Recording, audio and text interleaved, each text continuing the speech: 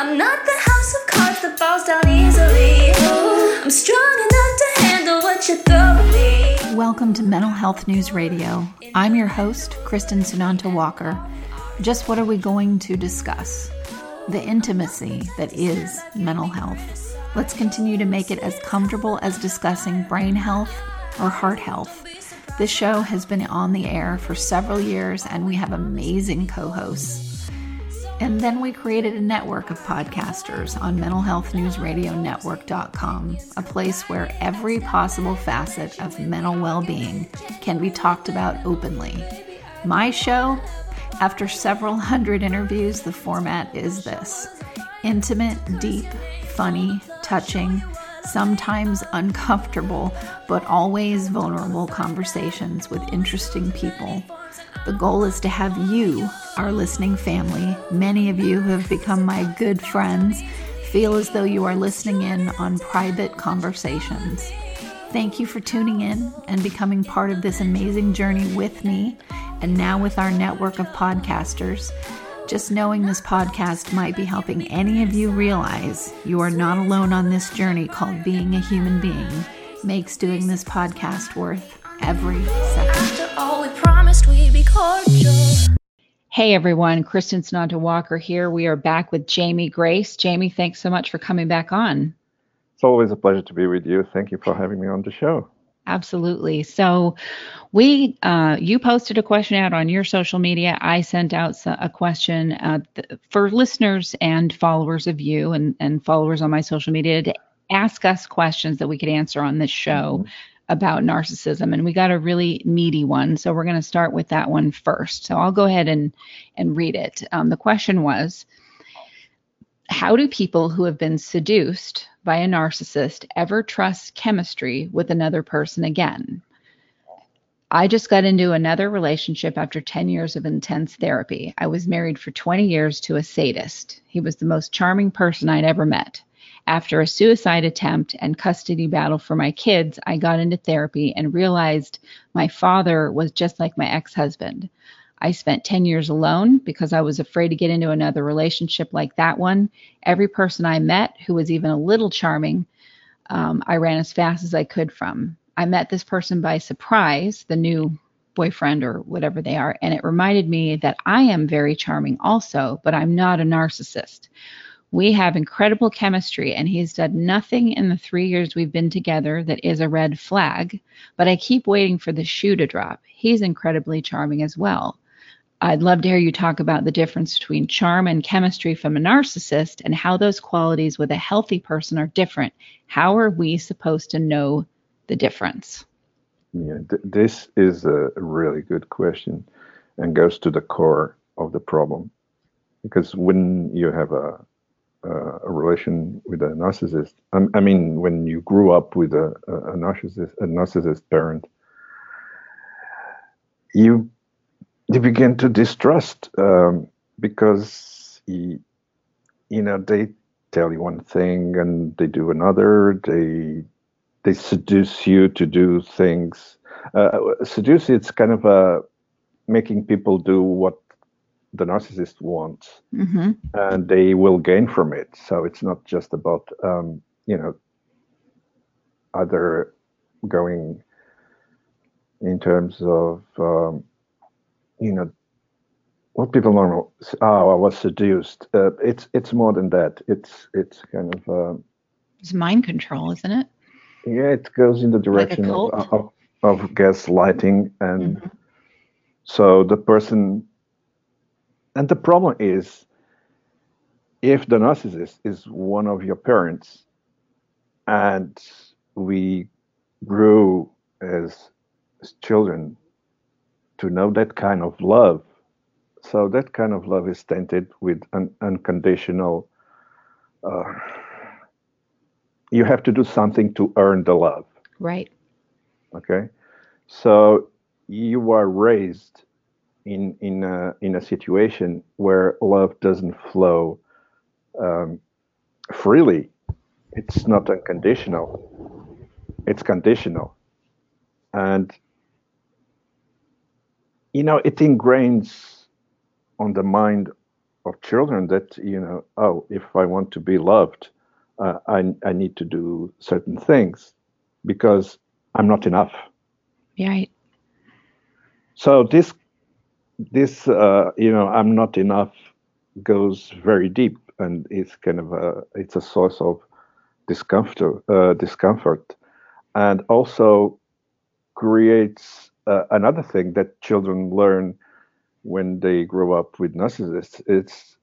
It's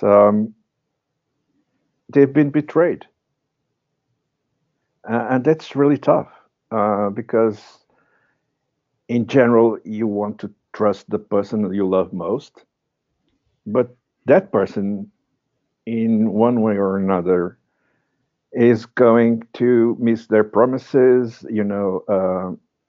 They don't show love to you, or if they show, you have to do this and that and please them. And so you grow up with a sense of, if I want to be loved, I need to do stuff. I need to comply with the narcissist. Right. So when the person reach the teen years, or it's already a grown up adult, those patterns of love still function inside. So and in general, it's a source of pain in the sense that you feel it, in general, you feel attracted to the person that has some sort of characteristics with that parent that raised you, that was a Right. narcissist. But it's not kind of a conscious, it goes under the radar. So you feel attracted, but you don't know why or what, because it reminds you, your first love relationship. Right. So you are not in control of this. You just feel, oh, that person is really nice. I really would like to spend more time with that person, or become intimate with that person. Or you begin to think, go in that direction, kind of because it's what you've lived when you were a kid, when you were very, very, very young. So you are replicating the pattern. It's like the movie is rerunning again, but with different actors.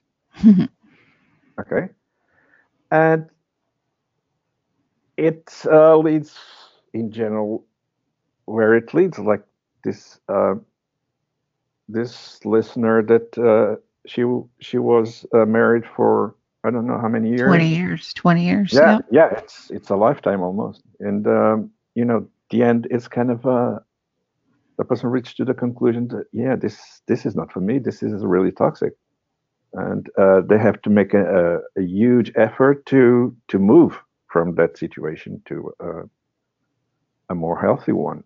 And it takes a period of waking up. I Oh, see that. yes, definitely. I emailed back and forth with this person, and I can talk about it loosely, because I always check, listeners, I always check to make sure that, are you sure you're okay about me asking the question? Because I've had people that, you're in such a traumatized state and you're paranoid about everything.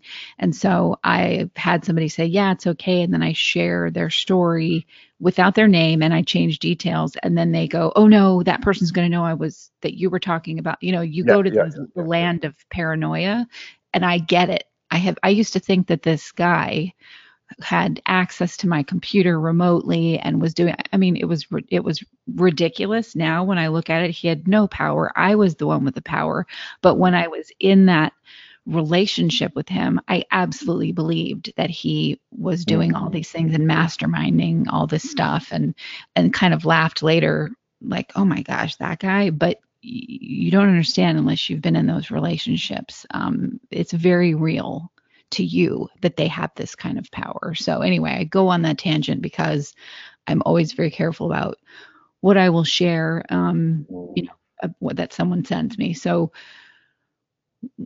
what we went back and forth about was it took her many years to figure out how much she was being manipulated and abused and so on. It was like an awakening. Yeah. And then she, finally realized more after she left, but and did a lot of her own personal work and therapy and so on, and didn't date.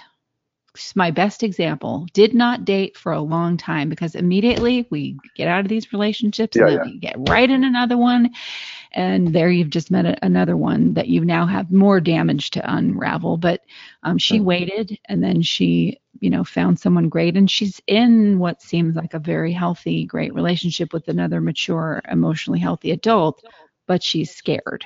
Yeah, I noticed that, because she wrote here, I keep waiting for the shoe to drop. Right. Yeah. Okay. Boy, do I understand that. Okay. It's like,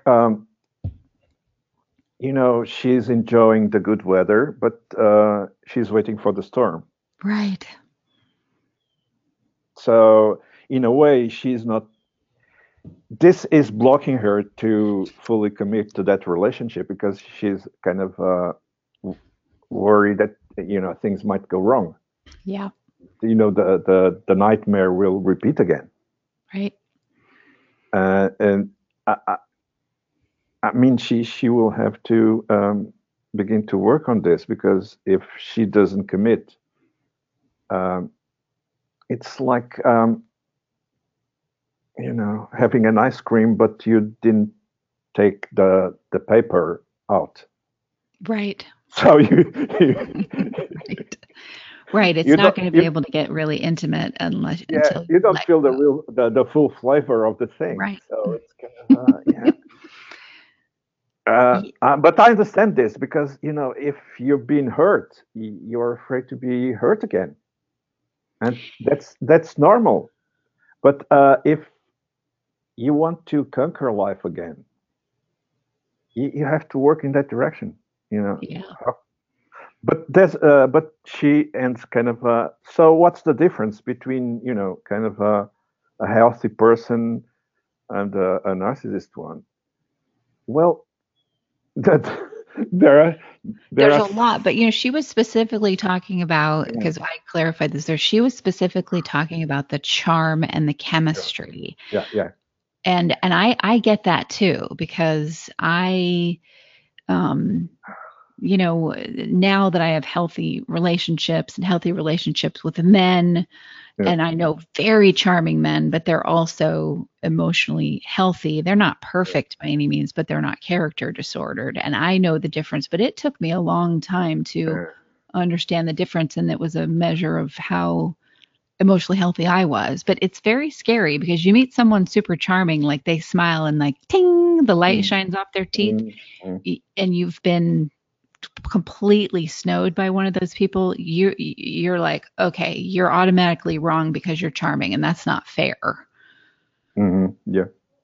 Well, I think the one of the main questions, or the things that you might notice in a relationship, is it going too fast and too soon?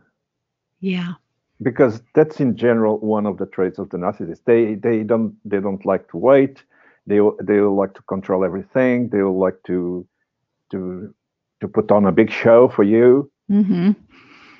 So, and for sure, this relationship is not going in that direction. So it's they've been kind of seeing each other for 3 years. Right. And so it's not kind of the Fast and Furious kind of approach to life. Right. So doesn't. But another thing is, you can have a normal person, really wanting you to have a good time and throws you a big show and stuff like. But the difference between the narcissist and a regular person is the narcissist will do it for you, and the the other people will do it with you. Great distinction. The narcissist will do it for you. The other person will do it with you. Because the narcissist is the center of the attention, so they will, tell the stories. They will show, how great they are and all this stuff. But having an experience together, it's different. You feel connected. You're not just being dazzled by that person. Right. You really begin to feel a kind of a deep connection. Oh, that's fun. And the other thing is, if they take you into account, do you like this or that, or what's your ideas about going out, or it's not me running the show. Okay, you're gonna like that, and I'm gonna take you to this place that is fabulous, and you are just going there for the ride. Or I've had this happen where they do all this stuff because they think they've studied me so well. And so they do all these things to surprise me. Oh, yeah. They can do that. Yeah. And sometimes it's okay. And it can be sweet, which now that would never work on me. But younger years, that certainly did when I was more naive.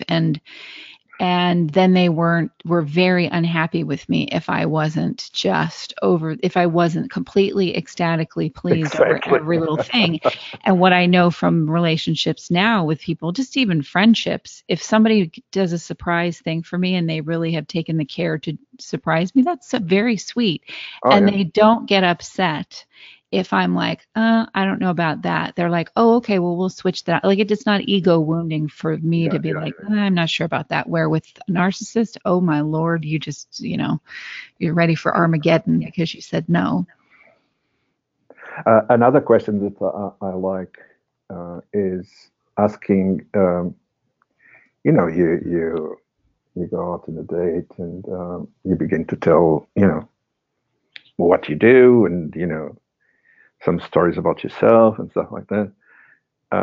A good question to ask is, in the field of work of that person, you might ask them, okay, do you have any kind of person that you admire, that you think it's more, I don't know, better, clever, wiser than you, or the narcissists, they have a really bad time answering this because they are the top of the pops. Right. And there's no one above them.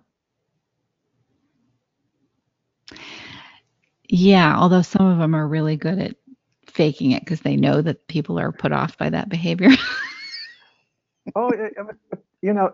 And another one that is very easy to, you just observe them how they treat other people. Right.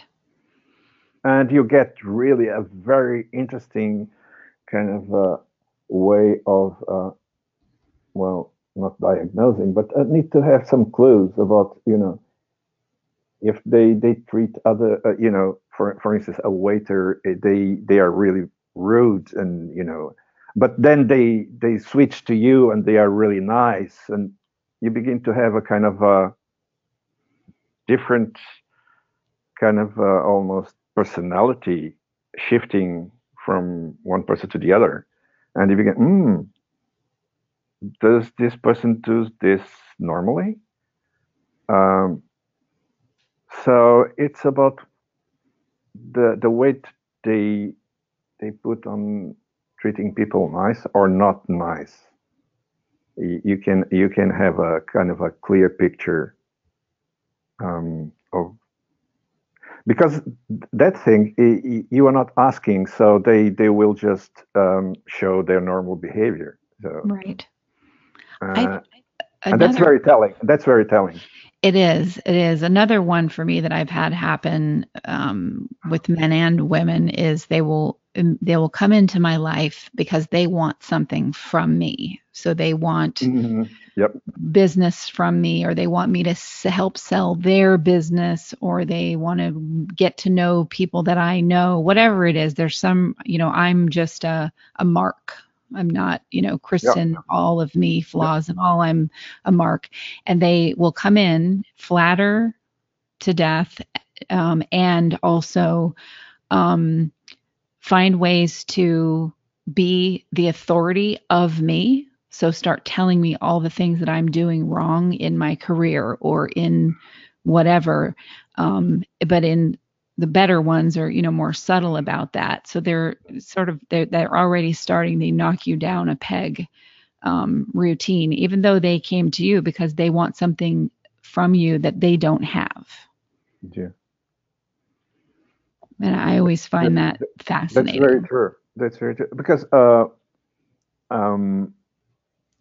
and the way they do that, it's, again, using seduction, control. It's their main weapons. So if you begin to see the person has to have everything under control, that's kind of a red flag. Right. They cannot release control. They have to control everything and stuff like that. So, and the other another aspect, it's quite, they will avoid to show you their vulnerability. They will try everything not to show vulnerability, because that's a no for them. Vulnerability is becoming too much human and out of control. So they, anxiety rises up, and they don't stand that.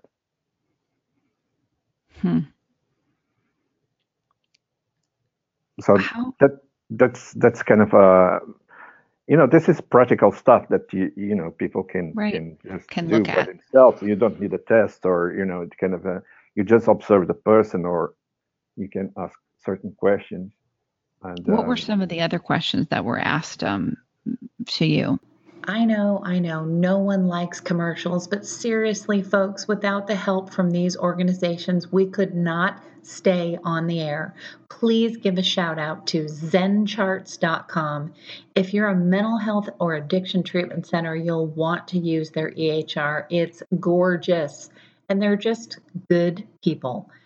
And also mygenetics, mygenetx.com, because knowing your genetic code empowers your mental health treatment.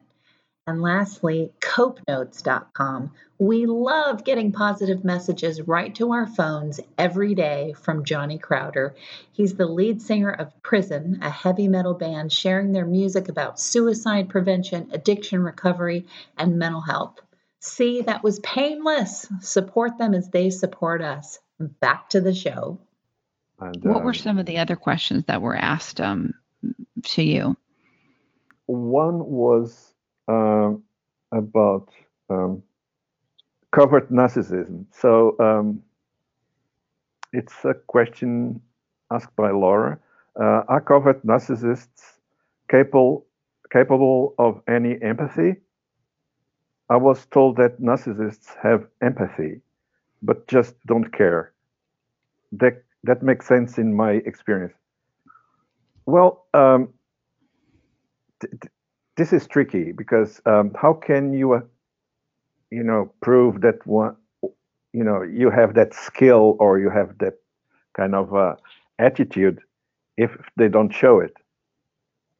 It's like I'm saying, oh, I'm a really good person, but what I do is, it's bad behavior. So one does, you cannot, oh, but inside he's good, but he's just pissing everybody's off. You understand where I'm going? So, yeah. So it's like, if you don't see it, they don't have it. So it's the clearest way I can talk about this one. Interesting. Okay.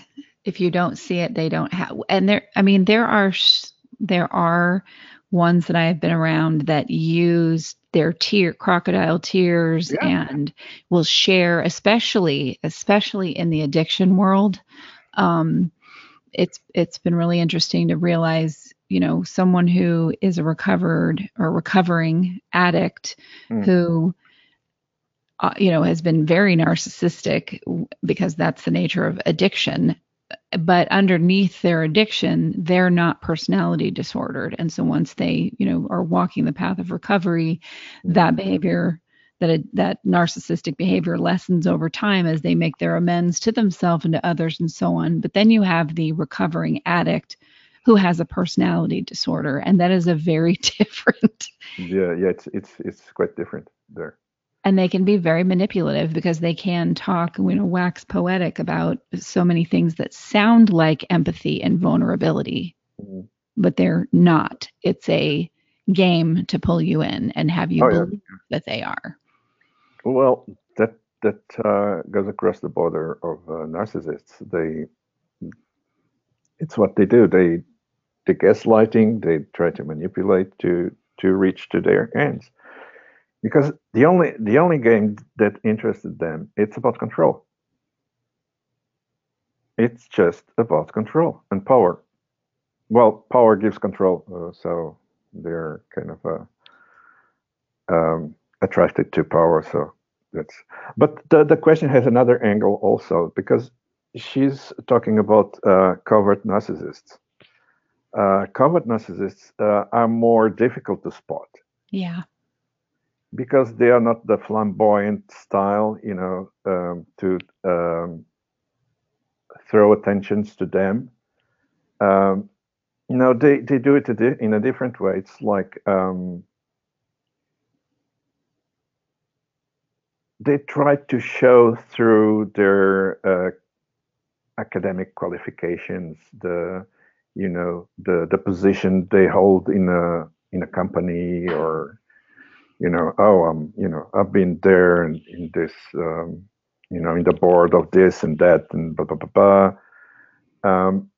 It's like it's kind of a more subtle kind of manipulation, but it's there. Yeah. And they don't need to say to everybody that they are the best. They know to themselves that they are the best, so they don't need to kind of discuss that. So it's so obvious. True. So true. So it's kind of they live in a world where everybody is ignorant and stupid, but they are just the enlightened ones. I think too, with covert narcissists, I've found a good, not for all of them, but the ones I've been involved with are, you look at the people that are in their lives that they are surrounded by, and many of them are psychophants. They are mini narcissists themselves. And these are the people that, the covert narcissist they don't even really have to say anything. And though those people will unleash hell on anyone that has not pleased the narcissist, but the narcissist can sit there holding the flamethrower. Exactly. Yeah. And that's very true. That's very much with covert narcissism. In terms of do they have empathy? I think that they absolutely do. You have to remember that the level of empathy they have is related to the degree of narcissism they have, and they can have tons of empathy. It's just that who is number one on their empathy roster?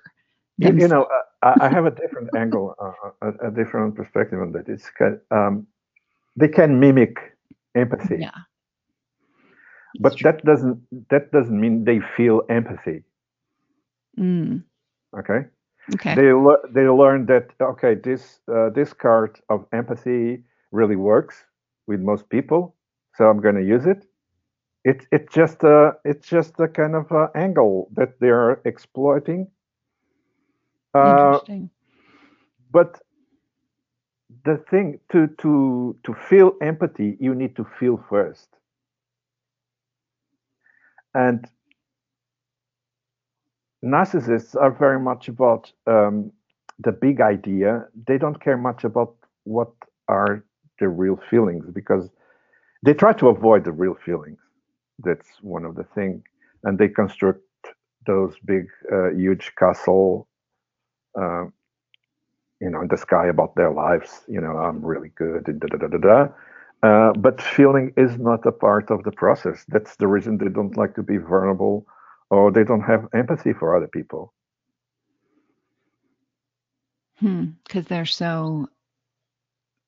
Because for if they had feelings, they would, they would be kind of, they would see someone, begging on the street or suffering, and they would just be compassionate to that person. Right. But they don't. They might see, what is this bum doing on the street? There should be some laws to put these people out. Something like that. Right. Where there's no feeling about it. Okay. Mm-hmm. It's about control reality.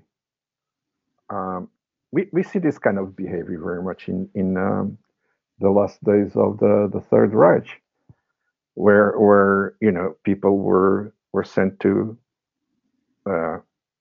camps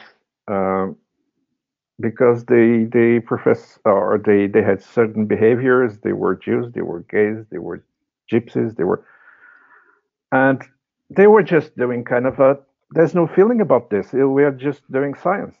Right. So the cover up is, the scientific veil for people to believe in that thing. And the narcissists can be a bit like that. So there's no feeling. We are just doing the rational thing, and it's for the good of. They can tell lots of stories about the good of everybody, but it's just, they don't want to feel. Right. What was the next question from Pete? The next question, it's another very interesting one. I'm repeating myself. It's a two-part question. He wrote, I have two questions, please. One, are all codependents narcissists themselves? And the second part is, if so, are they inverted narcissists? Well, this question is yes and no, because, well, if you have a codependent person that was raised, well, let's not call it codependent, but a person raised by a narcissist, in general, what happens is that child has two options: either submit, that what in general happens most, and so they just go along with the process. This is my reality. This is what I've been told. This is what I should do. Or they rebel. Especially this can begin in the teen years. You begin more kind of a rebel against family or society and stuff like that. But there's not much possibilities of either you submit or you revolt against that. But in either cases, you were exposed to narcissistic behaviors from the time you were born through that parent. So you begin also to adopt certain types of narcissistic behavior, although you are not a narcissist person. Okay. Right. I call that fleas and ticks. Yeah. You need a good spray. Good spray, and to be away from them, and to examine your own behavior and go, oh, okay, I don't want to behave like that anymore. Exactly. So if the person reaches a point where the person begins to ask questions about themselves, who am I or what am I doing? Self-reflection. in general. I think that is very difficult for narcissists to do. Right. Because, look, they are always right. Why should I self-reflect about myself? It's a waste of time. You understand this rationale of a narcissist? So, self-reflection is bullshit. Right. Sorry. No, it's fine. It's internet radio. You can say bullshit on here. Yeah. Okay. Yeah. And I think that part about, are all codependents narcissists? No. But all narcissists have a degree of codependency. Mm-hmm. You can be a very codependent person, like I have been a very codependent person, and that's something I've worked on very hard. And I've had narcissistic behavior, but this is very different from having a personality disorder. Exactly. Yeah. So I can evolve in my behavior. I seek out to, evolve out of things and notice, that was not good. I don't want to revisit that behavior again. Whereas what I see with someone with a personality disorder is they can talk, and you just sort of blow you away with just verbal nonsense. But you always come back to the same place with them because they don't evolve. They just do not evolve. They stay, 5 years old or however old they got stuck, and that's just the pattern that they repeat over and over and over again in their lives. You know why they don't evolve, as you said? Well, first they don't ask questions about themselves. Right. They don't self-reflect, or they avoid it like the devil from the cross. The other thing is there's a frame of mind that blocks them, and the frame of mind is like this. So I'm always right. I don't do anything wrong. So I just move forward. But if you are a non-narcissist, sometimes you do stupid things. You make errors. But if you reflect on the errors and what you've done wrong, you can improve. You can move forward in life. That day I didn't did the omelette was not very good, but I can but because I did that and next time I'll do it differently. But that doesn't happen with narcissists. They don't have this kind of a skill to improve themselves because they are always right. And what's interesting too that I notice is you can leave, you can go no contact, you can go live many, many lives, have many, many different iterations of yourself as you grow and develop in different ways. And this is what typical human evolution is. You can experience many lives in one lifetime, just different versions of yourself, that different things you try, new friendships, changes to existing ones, all these ways that you grow.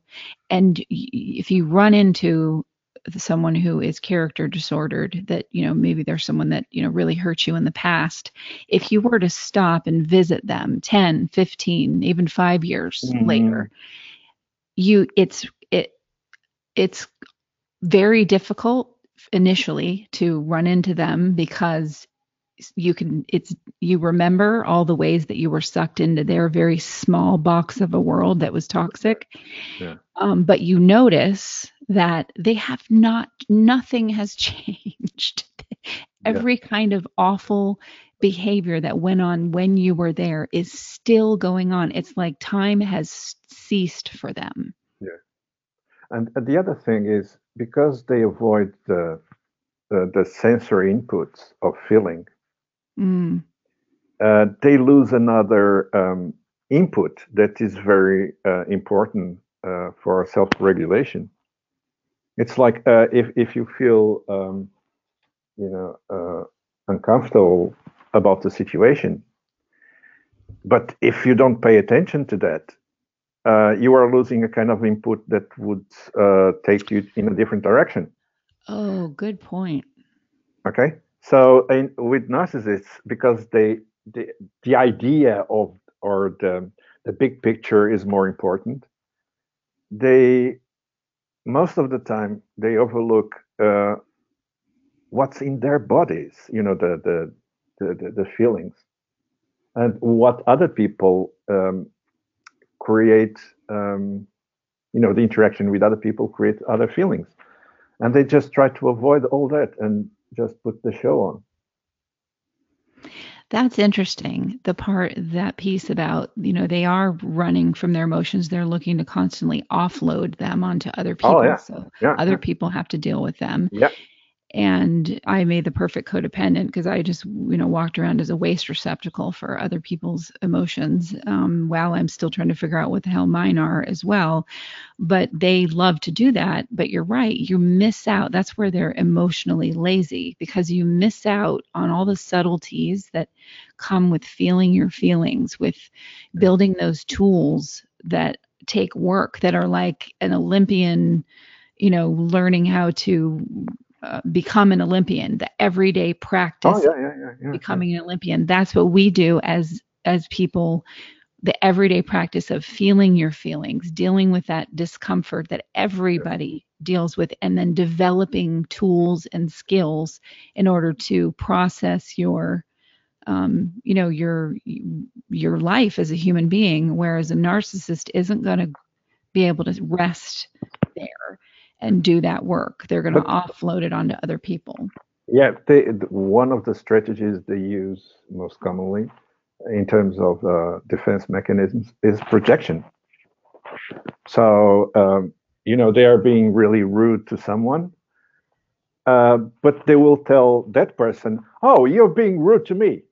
Right. Right. It's not them. It's being, so it's the other person, and the other person gonna be really kind of what just happened? I don't understand what. I have a perfect example of this. Since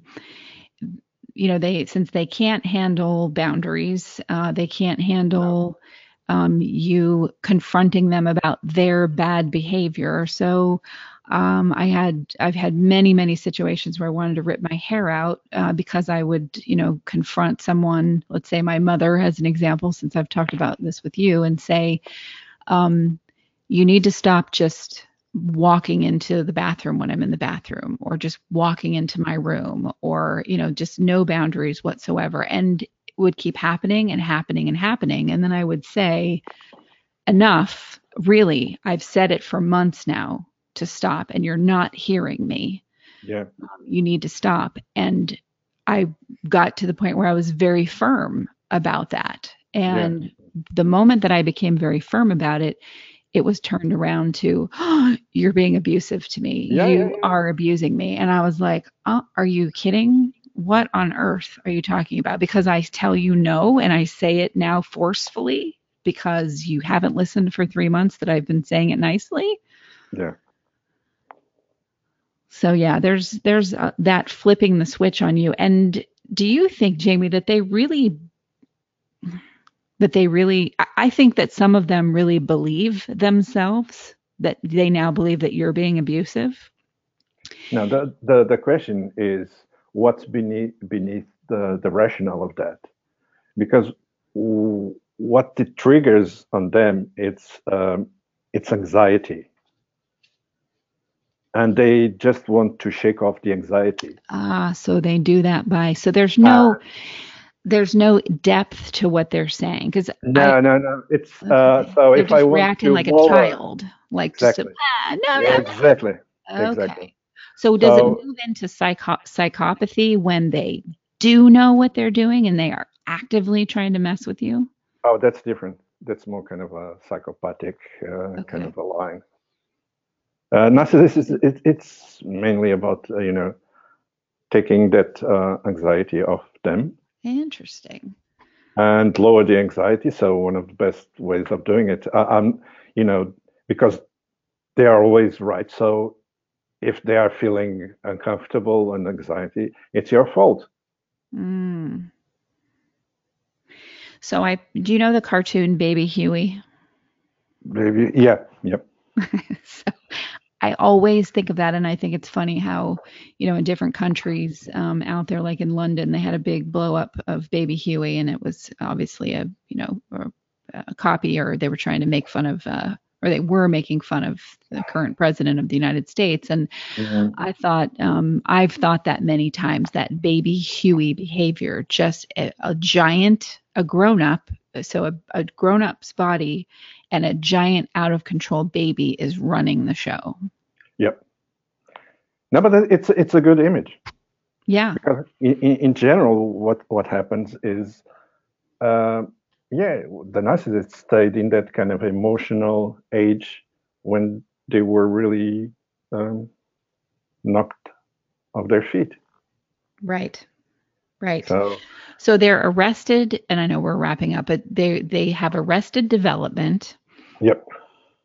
Which can be from all kinds of different reasons why it would be there. And where it takes you into, I think what we do as people who are rational and are not character disordered, we assign all of our good empathetic qualities onto other people, which we aren't good boundaries about our thoughts and our feelings. So we just randomly assign those good qualities on other people without, letting that person be who they really are and show themselves to you. And then we also can't believe, that's why there's that obsessive part of when you're in recovery from this kind of abuse, you just can't believe that someone behaves this way. And so you keep trying to find the reason why. Exactly. And you're never going to get there because you don't have the brain of a personality disordered, in that particular way, a character disordered person. So you're never going to be able to figure it out. And it's usually, unless they're a psychopath, it's usually not as advanced as you're making it out to be, because they're just Baby Huey. Yeah, you're making a point that it's very important, because they,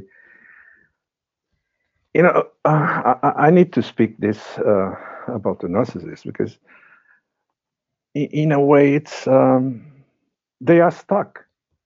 Yes. They are stuck in that age. It's like they can't move. They will repeat the same errors throughout life. They will not change, and it's sad. But what I'm doing now is I'm having compassion for them, which is a thing that they cannot have for themselves or for others.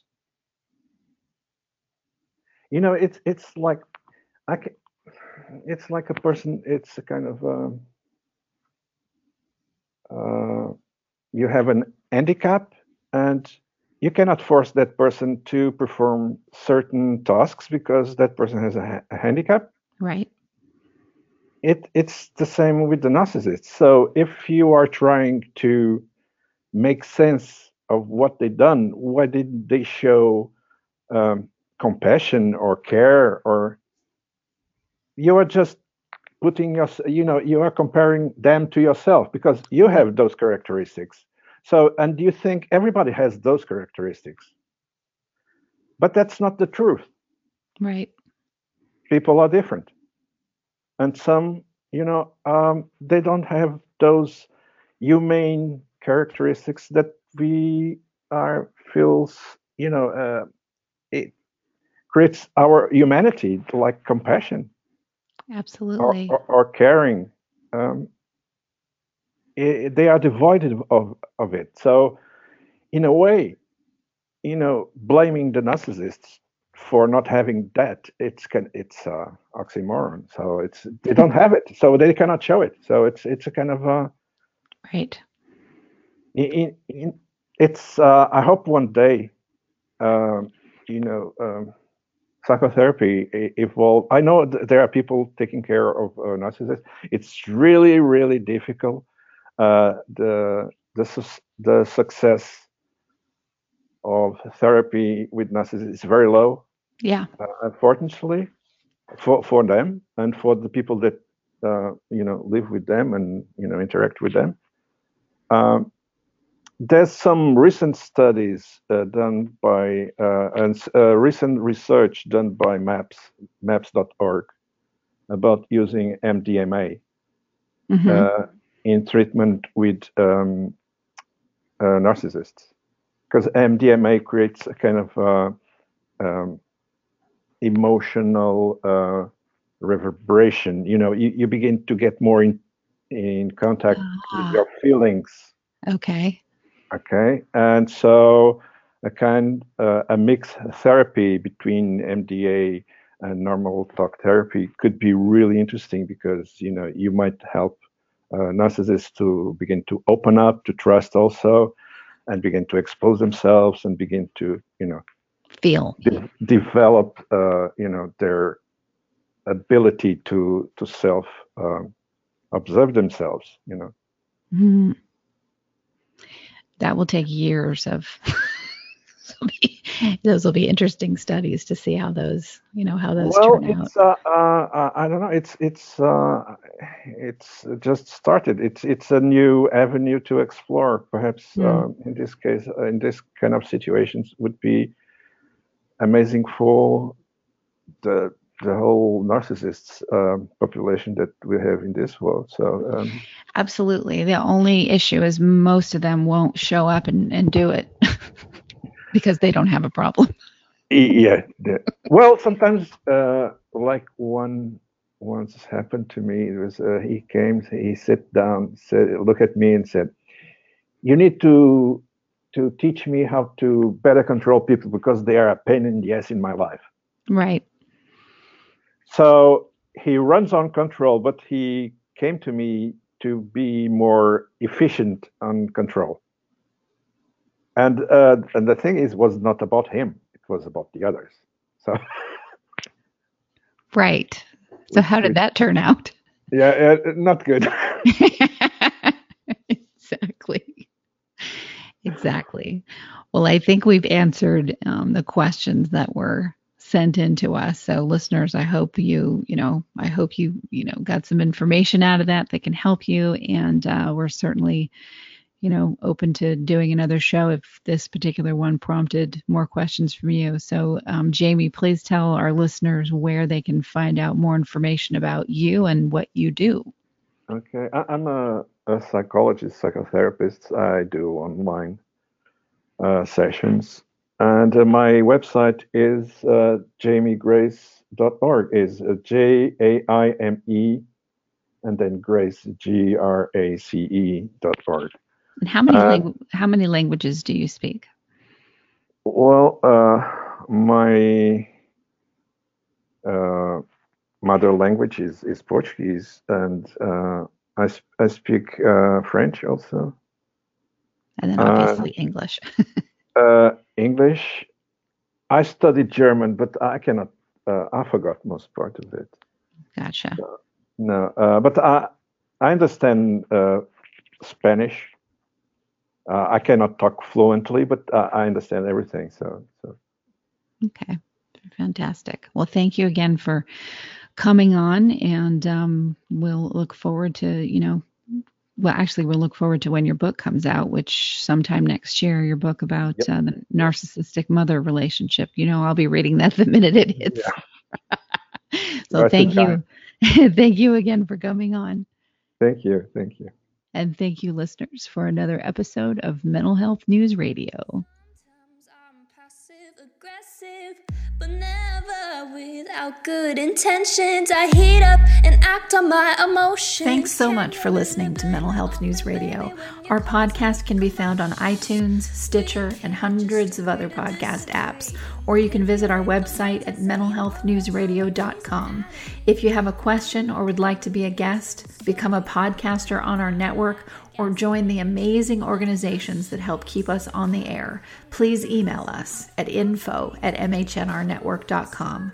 Get ready for that special goodbye from our resident therapy dog, Miles, and a special thanks to Emily Sohn for letting us use her incredible song, Cordial, for our podcast music. Listen to the full song on SoundCloud at emily.sonne. Don't be be surprised when I don't hate on you, though. After all, we promised we'd be cordial. Sometimes in you I can fight it, but I'm Good boy. Hi, this is Dr. Paul Meyer, founder of the national chain of Meyer Clinics. I've often told you about how people just like you are getting the healing that they need from emotional issues like depression, anxiety, anger problems, and relational problems. We wanted to share with you Mickey's experience at our day program and how it has affected his life. The Meyer Clinics has been a real blessing to me. Dr. Meyer told me that people get well here, and my life has been completely changed. I have been symptom-free for 3 years, and I'd recommend it to anybody that really wants to overcome an emotional problem of any kind. Mickey's story is like so many others that we receive. It's an encouragement to us, and we hope it will also be an encouragement to you to call us to get the emotional help that you've needed. Please call toll-free 888-7-CLINIC to be connected to the Meyer Clinic program nearest you. That's 1-888-7-CLINIC, or go to meyerclinics.com. That's www.meierclinics.com.